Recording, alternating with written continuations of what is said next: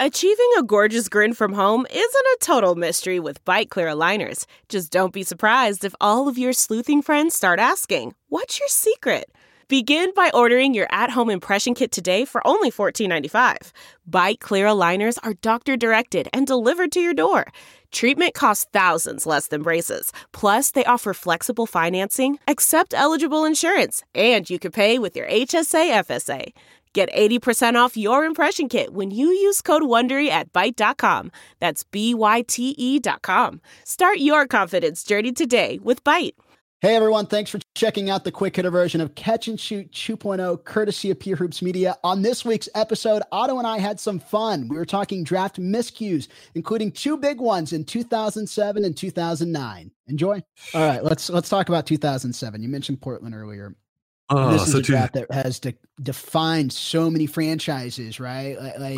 Not only did it define Oklahoma City, but it kind of set the pace for Portland, right?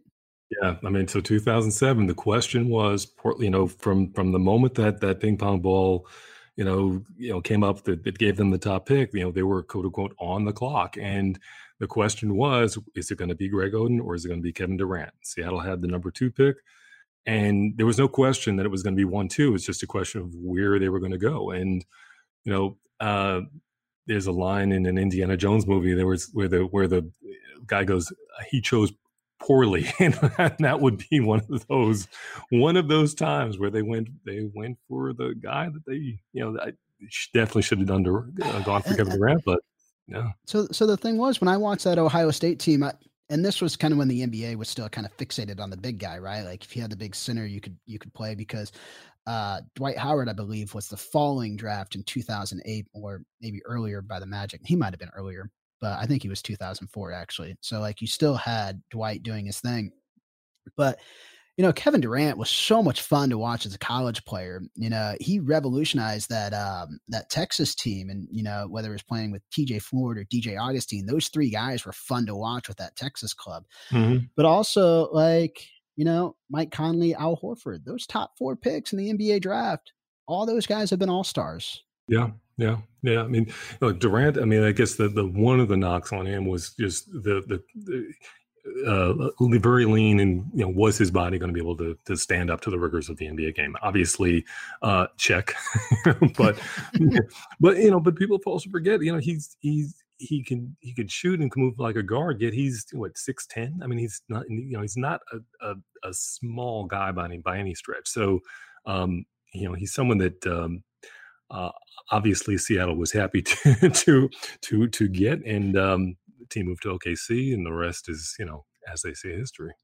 And it's safe to say that pick set the foundation for the next 3 Oklahoma City picks, right? Like when you think of Westbrook and Harden back to back, like those two guys fit around what they had with Durant, because I think Presti realized that he kind of had a lottery ticket there.